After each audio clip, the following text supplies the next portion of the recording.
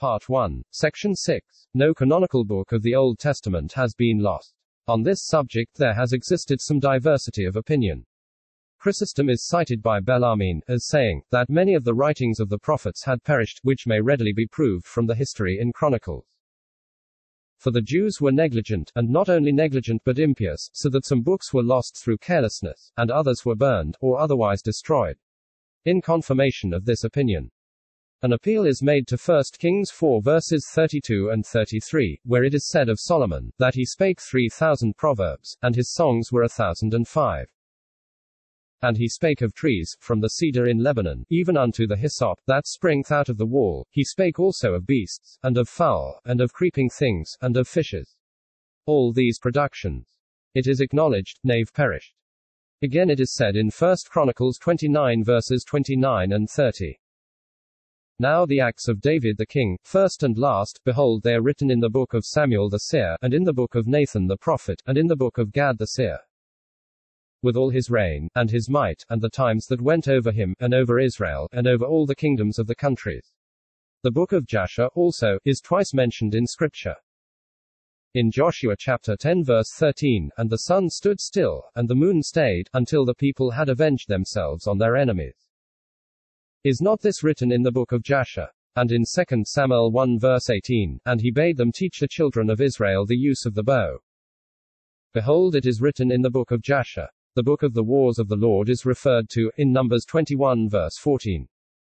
But we have in the canon no books under the name of Nathan and Gad, nor any book of Jasher, nor of the wars of the Lord. Moreover, we frequently are referred, in the sacred history, to other chronicles or annals, for a fuller account of the matters spoken of which chronicles are not now extant. And in 2 Chronicles 9 verse 29, it is said, Now the rest of the acts of Solomon, first and last, are they not written in the book of Nathan the prophet? And in the prophecy of Ahir the Shilonite, and in the visions of Iddo the seer, against Jeroboam the son of Nebat. Now it is well known that none of these writings of the prophets are in the canon, at least, none of them under their names. It is said also in 2 Chronicles 12 verse 15, Now the acts of Rehoboam, first and last, are they not written in the book of Shemaiah the prophet, and of Iddo the seer? Concerning genealogies, of which works nothing remains, under the names of these prophets. 1. The first observation which I would make on this subject, is, that every book referred to, or quoted in the sacred writings, is not necessarily an inspired, or canonical book. Because Paul cites passages from the Greek poets, it does not follow that we must receive their poems as inspired.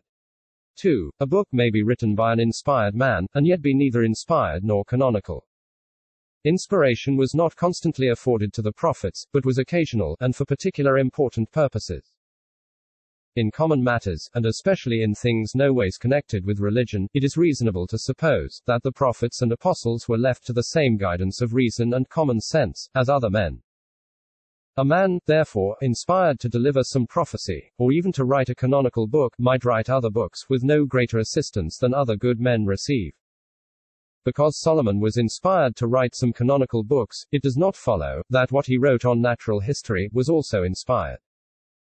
The Scriptures, however, do not say that his 3,000 proverbs, and his discourses on natural history, were ever committed to writing. It only says that he spake these things. But supposing that all these discourses were committed to writing, which is not improbable, there is not the least reason for believing that they were inspired, any more than Solomon's private letters to his friends. If he ever wrote any. Let it be remembered, that the prophets and apostles were only inspired on special occasions, and on particular subjects, and all difficulties respecting such works as these will vanish. How many of the books referred to in the Bible, and mentioned above, may have been of this description, it is now impossible to tell, but probably several of them belong to this class. No doubt there were many books of annals, much more minute and particular in the narration of facts, than those which we have. It was often enough to refer to these state papers, or public documents, as being sufficiently correct, in regard to the facts on account of which the reference was made. There is nothing derogatory to the word of God, in the supposition that the books of Kings and Chronicles, which we have in the canon, were compiled by the inspired prophets from these public records. All that is necessary for us, is, that the facts are truly related, and this could be as infallibly secured on this hypothesis, as on any other. The Book of the Wars of the Lord might, for aught that appears, have been merely a muster roll of the army. The word translated book has so extensive a meaning in Hebrew, that it is not even necessary to suppose that it was a writing at all. The Book of Jasher, or of Rectitude, if we translate the word, might have been some useful compend taken from Scripture, or composed by the wise, for the regulation of justice and equity, between man and man. Augustine, in his City of God, has distinguished accurately on this subject. I think, says he, that those books which should have authority in religion were revealed by the Holy Spirit, and that men composed others by historical diligence, as the prophets did these by inspiration. And these two classes of books are so distinct, that it is only of those written by inspiration, that we are to suppose God, through them, to be speaking unto us. The one class is useful for fullness of knowledge, the other for authority in religion, in which authority the canon is preserved. 3. But again, it may be maintained, without any prejudice to the completeness of the canon, that there may have been inspired writings which were not intended for the instruction of the Church in all ages, but composed by the prophets for some special occasion. These writings, though inspired, were not canonical. They were temporary in their design, and when that was accomplished, they were no longer needed. We know that the prophets delivered, by inspiration, many discourses to the people, of which we have not a trace on record. Many true prophets are mentioned, who wrote nothing that we know of, and several are mentioned, whose names are not even given. The same is true of the apostles. Very few of them had any concern in writing the canonical scriptures, and yet they all possessed plenary inspiration. And if they wrote letters, on special occasions, to the churches planted by them, yet these were not designed for the perpetual instruction of the universal church. Therefore Shemaiah, and Iddo, and Nathan, and Gad, might have written some things by inspiration, which were never intended to form a part of the sacred volume. It is not asserted that there certainly existed such temporary inspired writings. All that is necessary to be maintained, is, that supposing such to have existed, which is not improbable, it does not follow that the canon is incomplete, by reason of their loss. As this opinion may be startling to some, who have not thoroughly considered it, I will call into its support the opinions of some distinguished theologians. It has been observed, says Francis Junius, that it is one thing to call a book sacred, another to say that it is canonical, for every book was sacred which was edited by a prophet, or apostle. But it does not follow that every such sacred book is canonical, and was designed for the whole body of the church. For example, it is credible that Isaiah the prophet wrote many things, as a prophet, which were truly inspired, but those writings only were canonical, which God consecrated to the treasure of the church, and which by special direction were added to the public canon. Thus Paul and the other apostles may have written many things, by divine inspiration, which are not now extant, but those only are canonical, which were placed in the sacred volume, for the use of the universal church. Which canon received the approbation of the apostles, especially of John, who so long presided over the churches in Asia. The evangelical Whitzius, of an age somewhat later, delivers his opinion on this point, in the following manner. No one, I think, can doubt, but that all the apostles in the diligent exercise of their office, wrote frequent letters to the churches under their care, when they could not be present with them, and to whom they might often wish to communicate some instruction necessary for them in the circumstances in which they were placed. It would seem to me to be injurious to the reputation of those faithful and assiduous men, to suppose, that not one of them ever wrote any epistle, or addressed to a church, any writing, except those few whose epistles are in the canon. Now, as Peter, and Paul, and James, and John, were induced to write to the churches, on account of the need in which they stood of instruction, why would not the same necessity induce the other apostles to write to the churches under their care? Nor is there any reason why we should complain of the great loss which we have sustained, because these precious documents have perished. It is rather matter of gratitude that so many have been preserved by the provident benevolence of God towards us, and so abundantly sufficient to instruct us in the things pertaining to salvation. Although I have cited this passage from this excellent and orthodox theologian, in favor of the sentiment advanced, yet I do not feel at liberty to go the whole length of his opinion, here expressed. There is no reason to think that any of the other apostles composed such works as those which constitute the canon of the New Testament. If they had, some of them would have been preserved, or at least, some memorial of such writings would have been handed down, in those churches to which they were addressed. These churches received and preserved the canonical books of those whose writings we have, and why should they neglect, or suffer to sink into oblivion, similar writings of apostles, from whom they first received the gospel?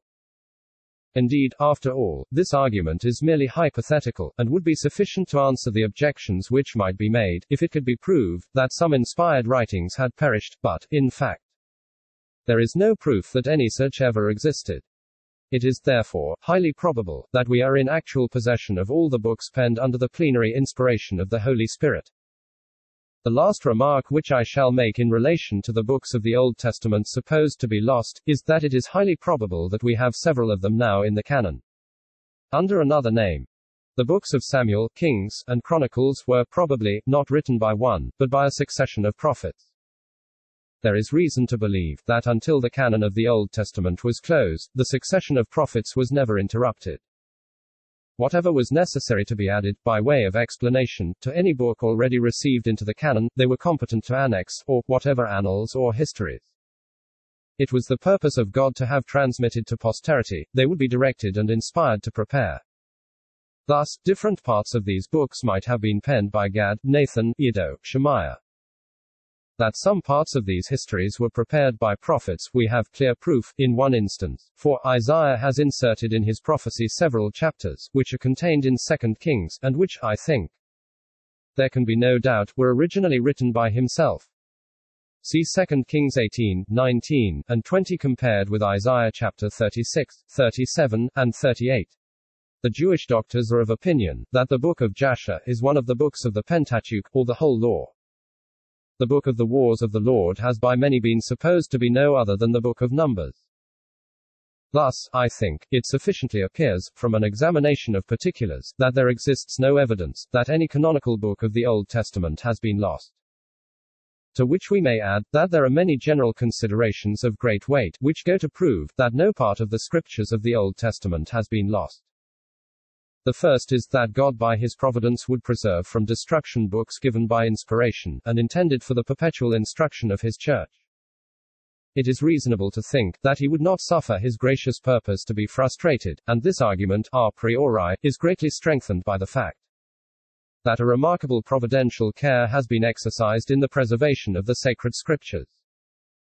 It is truly wonderful that so many books should have been preserved unmutilated, through hundreds and thousands of years, and during vicissitudes so great.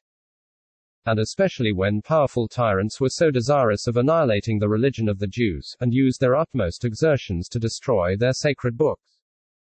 Another consideration of great weight is the religious, and even scrupulous care, with which the Jews, as far as we can trace the history of the sacred scriptures, have watched over their preservation. There can, I think, be little doubt that they exercised the same vigilance during that period of their history of which we have no monuments.